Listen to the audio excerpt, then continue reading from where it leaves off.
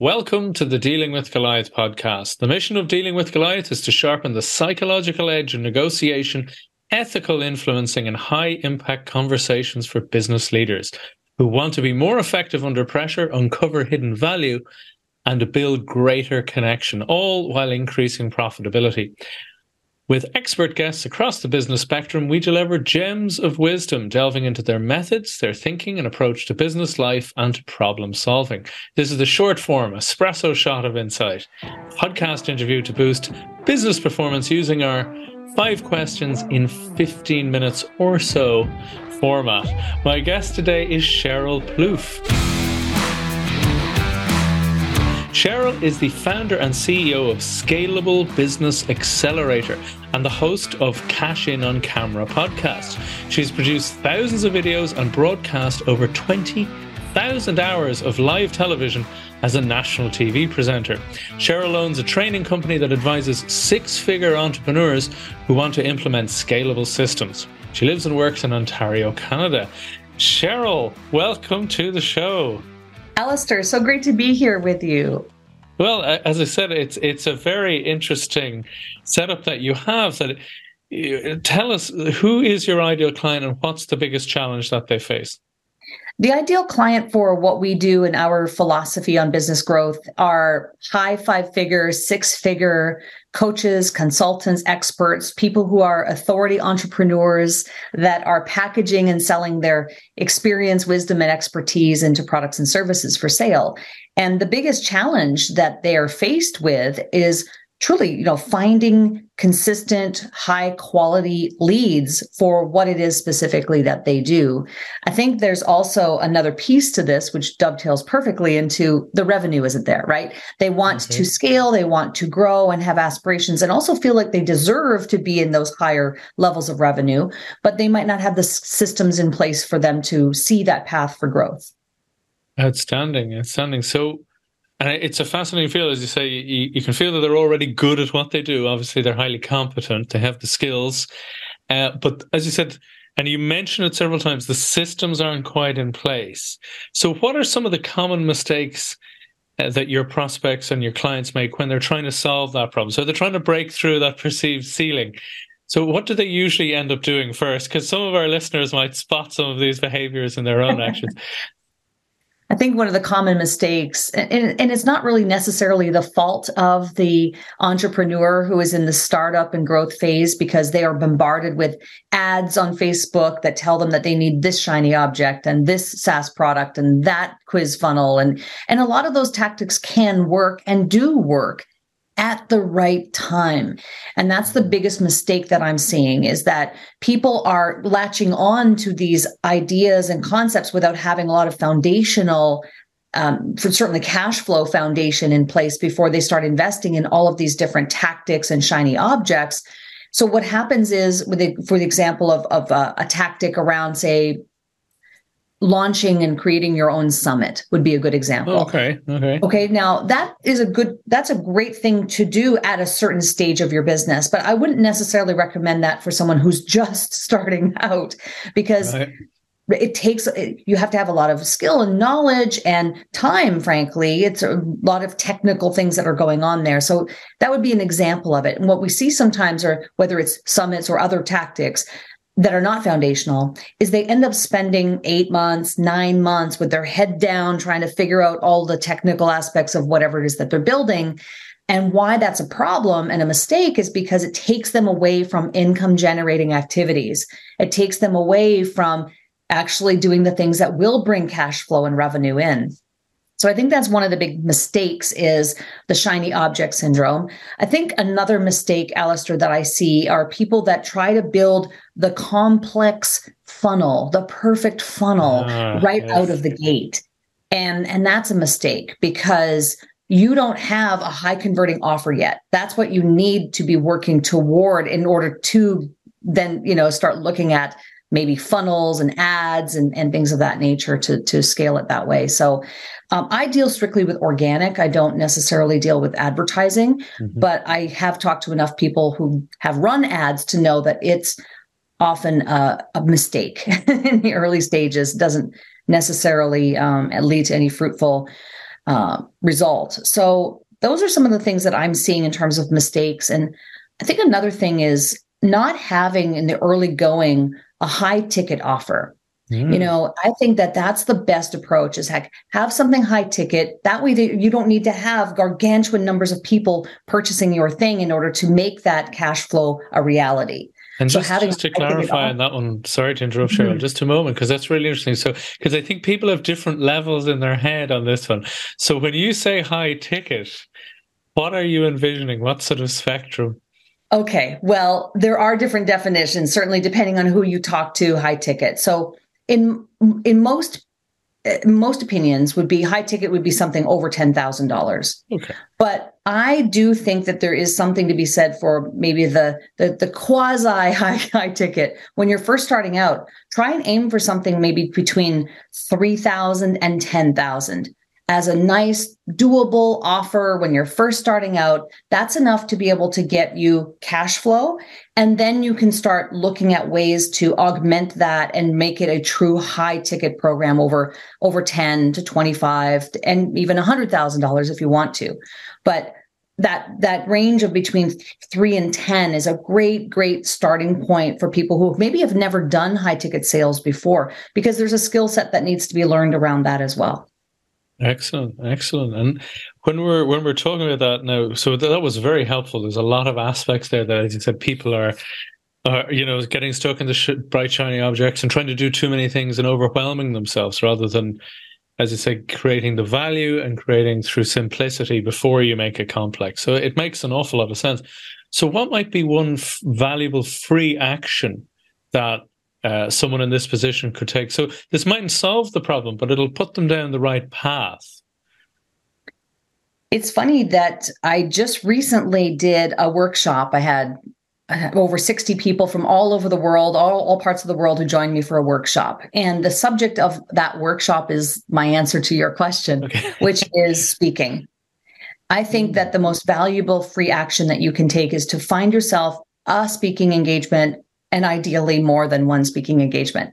So this interview that you are conducting with me is a really good example of that. I am doing a speaking engagement, right? Why am I doing this? Because we're connecting and I'm able to share the value that I have inside of me and share my expertise. It helps you with content creation as well. Like, it's a win-win on all levels.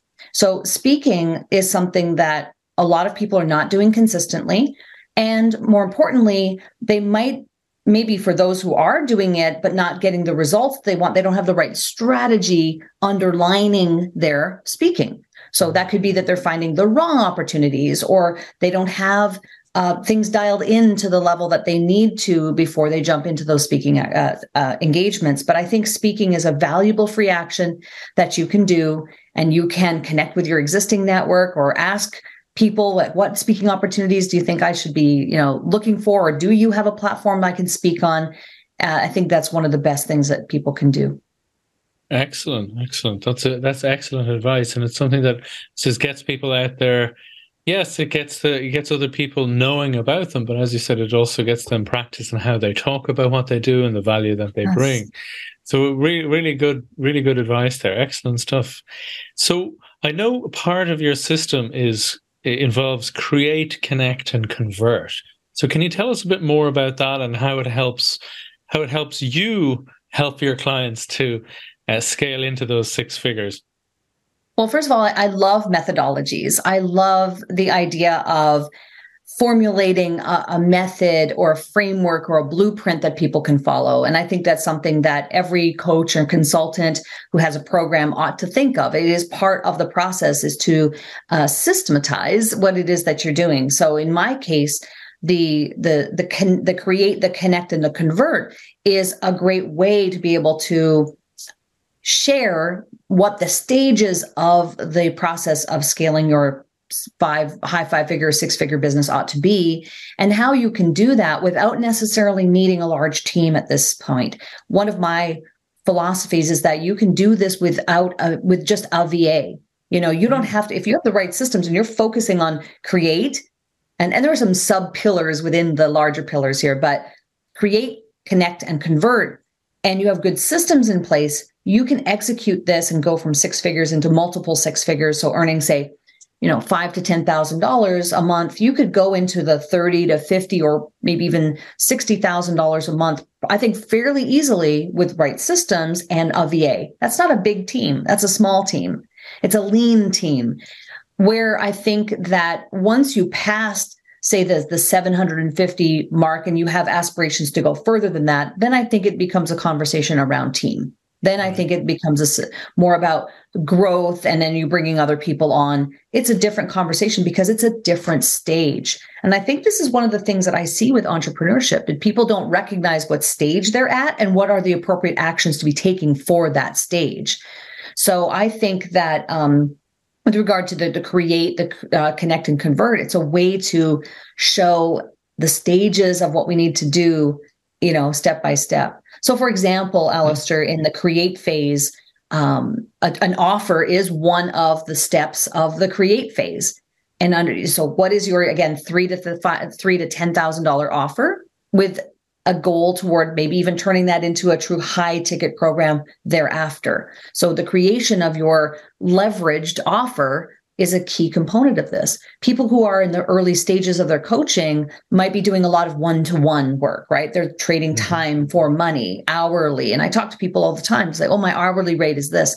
We want to get people away from hourly time for money and get them into a leveraged offer, which is about value and charging a value-based price based on transformation you provide. And that's not necessarily tied to time. Absolutely. And hopefully not. Yeah. It's tied to, as you said, getting the value, getting it as a value proposal. Because, from a negotiation point of view, that's often the tactics used most against someone as a consultant, as a coach is, but for the same price, I can get such and such down the road who'll do it for X amount less. They're always trying to commoditize what you're trying to do. And it's having that clarity of where you add the value, where you bring the value, and the transformation that you're adding to the mix that they're potentially missing out on. So clarity and confidence. Clarity and confidence in what it is that you're doing and the transformation you provide is really key. And the differentiation, why you're different, why you're special. Absolutely. So tell me a little bit more, if you don't mind, about some of these systems that you put in place, because this is very interesting, because I know a lot of people that I've certainly spoke to, I'd imagine, are very interested at this point, but I can also imagine that they're thinking, what does she mean by systems, and how complex a thing and how long are these things to set up? So can you just maybe clarify and give us an idea of what you do with some of your clients in that regard? Sure. I mean, using the example of the offer, since that's what we've dialed in on so far, in the case of wanting to scale from and move away from the one-to-one, it's not to say that you can't still have a one-to-one offer. You can, but the advantage of having a leveraged offer as well is that you can now charge an actual premium for the one-to-one that you were previously selling maybe for the same amount or less. So you can increase your prices and charge a more premium price for your one-to-one. So I'm not saying you shouldn't have or would not want to have one-to-one, but you get to charge more for it. The leveraged offer is a system in the sense that it allows you to serve more people. You still can do one-to-one coaching, but in a group format. The system is also, in that particular case with an offer, there is going to be some level of technology that has to come into play as well. So recommending, the right technology for the portions of your offer that will be delivered in a certain way. Right? So in a more leveraged way.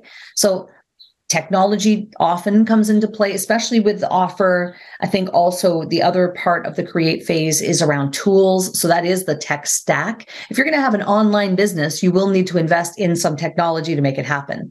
You're going to need a CRM. You're going to need an email service provider. Like, you will need some foundational technology, i.e. part of systems, to make things work. I think there's also a piece here around tracking. So if you think about tracking leads, tracking joint venture relationships or collaborations, tracking follow-ups, being able to do that. There are a lot of really great AI tools now that allow you to do the tracking, in addition to, spreadsheet-based tracking. So there's lots of things like that. Those are some examples of systems. Even speaking is a system unto itself. How the strategy of how you're going to go out there, what is the pitch? Is it a template?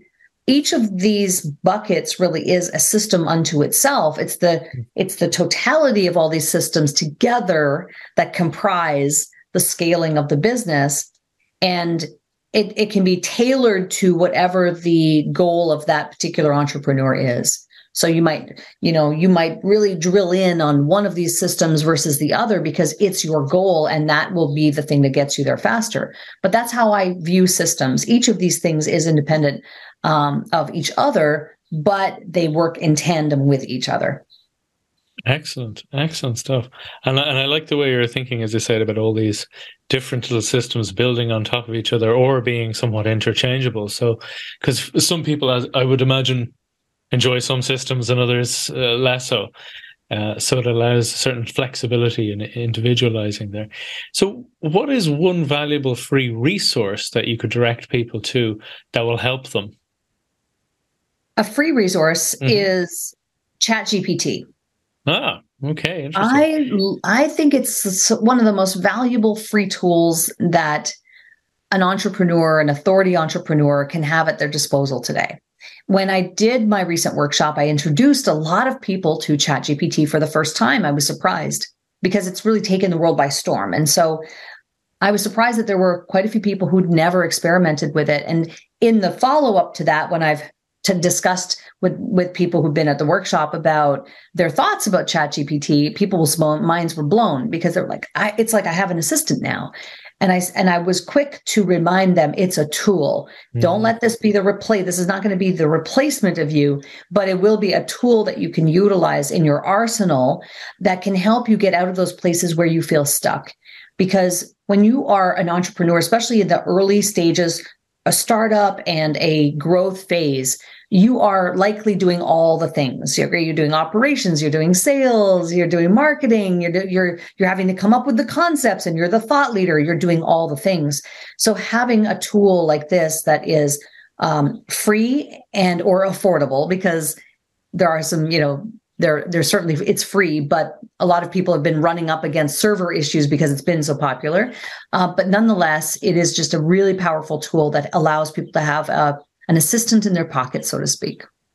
Absolutely. And I've been talking about AI quite a lot recently, but yes, the other advice is always check what it produces. Yes.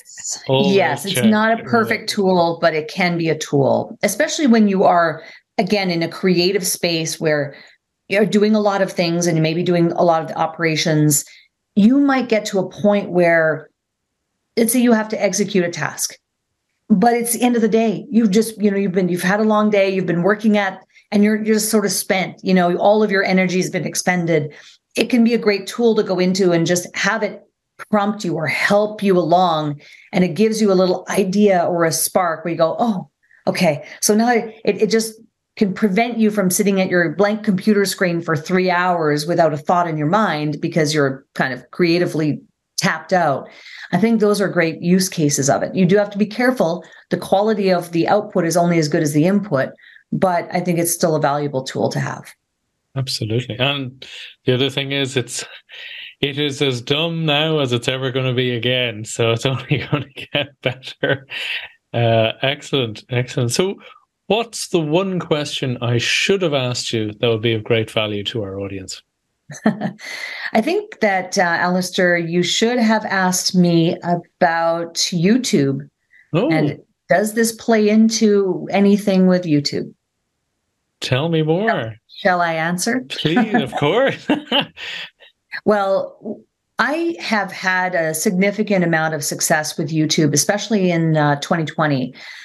When I dedicated myself to doing a video every week for the entire year.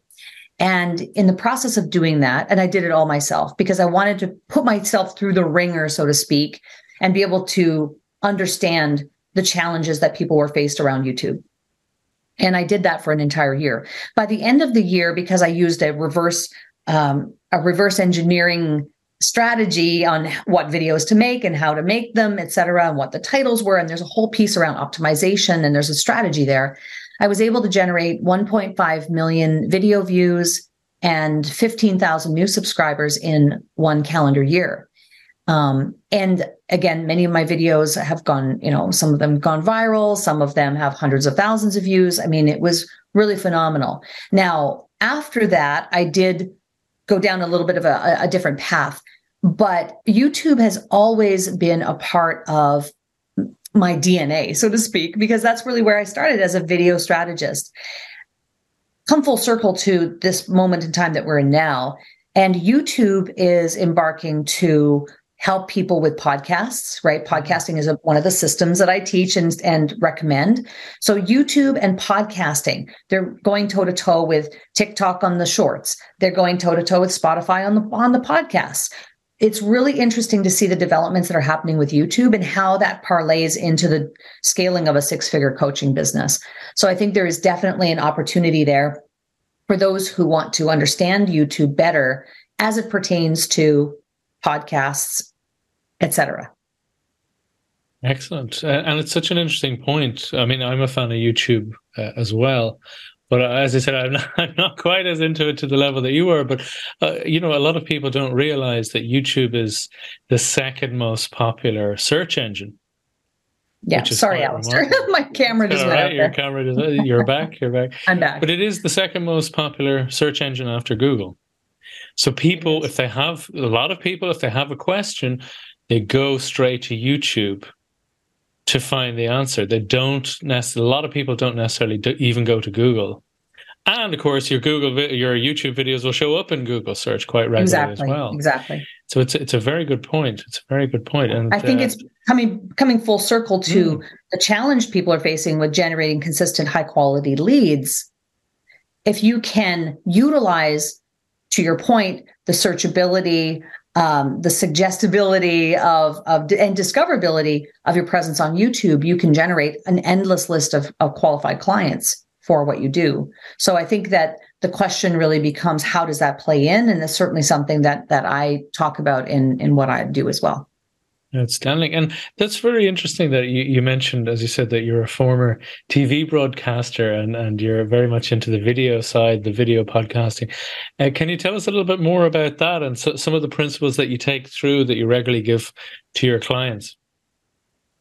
Well, I spent 25 years on television. I actually started hosting a show when I was 18 years old, didn't know what I was doing. And then I climbed up the ladder to national TV broadcasting before the age of 30, and then spent many, many years doing that on the national level and managed the news department while I was there as well. So I was in leadership and management and had a team of across Canada bureaus and reporters and, a freelance network, et cetera. So lots of great experiences in media. What's interesting about media and broadcasting as it pertains to entrepreneurship is that there's actually more of a parallel than you might expect. When I was a TV broadcaster, I was helping them build their brand. I was the front-facing, while I was on TV, I was the front-facing person. When I was in management, I was the force behind the editorial decisions, but nonetheless, driving people to viewership, driving people to come back and length of viewing. And these were some of the most important metrics that we looked at. Was actually length of viewing was the most important. So, and the monetization model there is advertising, but we need an audience in order to do that.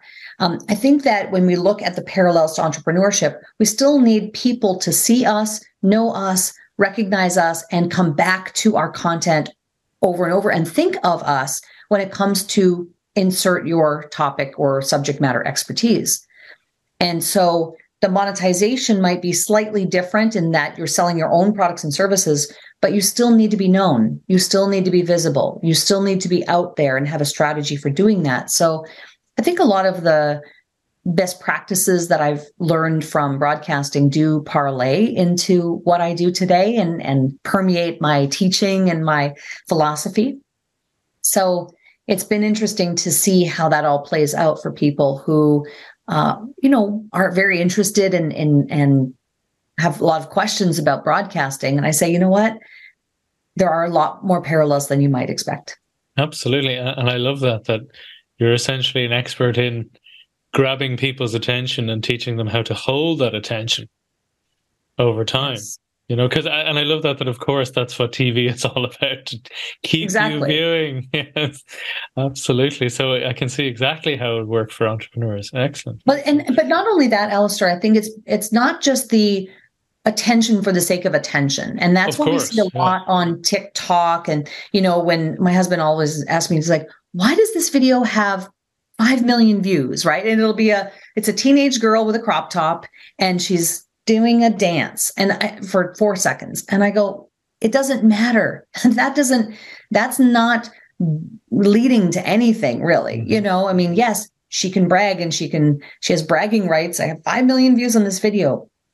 So what? It doesn't. Exactly. So I think that it's not just attention for the sake of attention. When you're in business, it's attention so that you can build connection, right? So that you can convert some of the pillars I was talking about here, right? It's this idea of like creating something so that you can connect with people and then convert for the betterment of who it is that you serve. Because most coaches and consultants are trying to do good in the world. They're doing it through their work.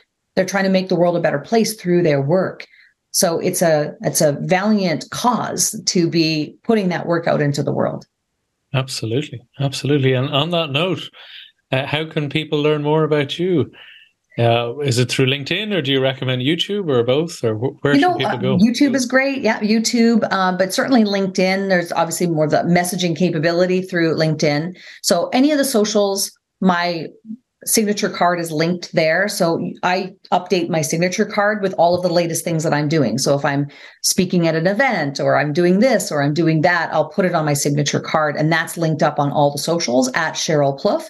So certainly you can always send me a message. You can send me an email and connect with me and find out what I'm up to. But social media is always a great place to do it. And then find out what some of the free tools that we have are there as well.